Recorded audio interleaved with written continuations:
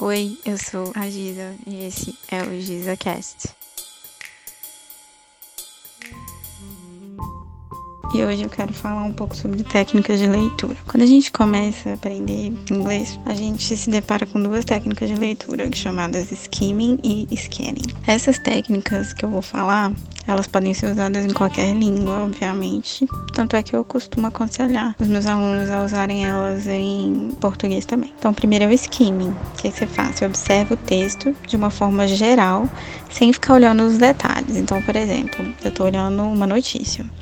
E aí primeiro eu vou olhar o headline, a manchete, se tiver alguma foto eu vou olhar o subtítulo, eu dou uma olhadinha rápida nos parágrafos, assim, pra ver se ela vai despertar o meu interesse pra ler. Se for uma prova, você faz isso primeiro, depois você lê as perguntas, e aí você já vai ir procurar informação direto no texto. Quando a gente faz o scanning, a gente vai ler o texto com mais atenção, como se você fosse escanear, sabe? Quando você está escaneando um documento, você está fazendo uma varredura. Então, você vai dar uma varredura no texto até você encontrar aquela informação que você quer.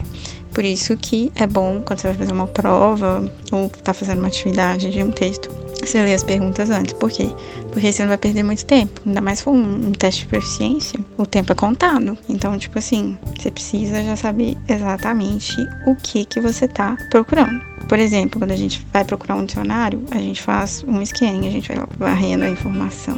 Quando a gente está olhando o índice de um livro e etc.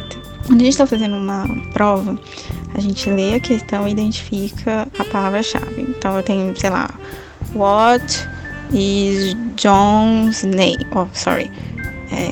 Qual o nome da mãe do João? Aí eu vou lá procurar o nome especificamente da mãe do João. Eu sei que eu quero um nome e que é o nome da mãe do João. Então eu vou lá no texto, procuro onde tá e eu tenho a resposta. Aí você não precisa ler o texto todo. Lembrando que essa é uma técnica que a gente pode usar para qualquer língua.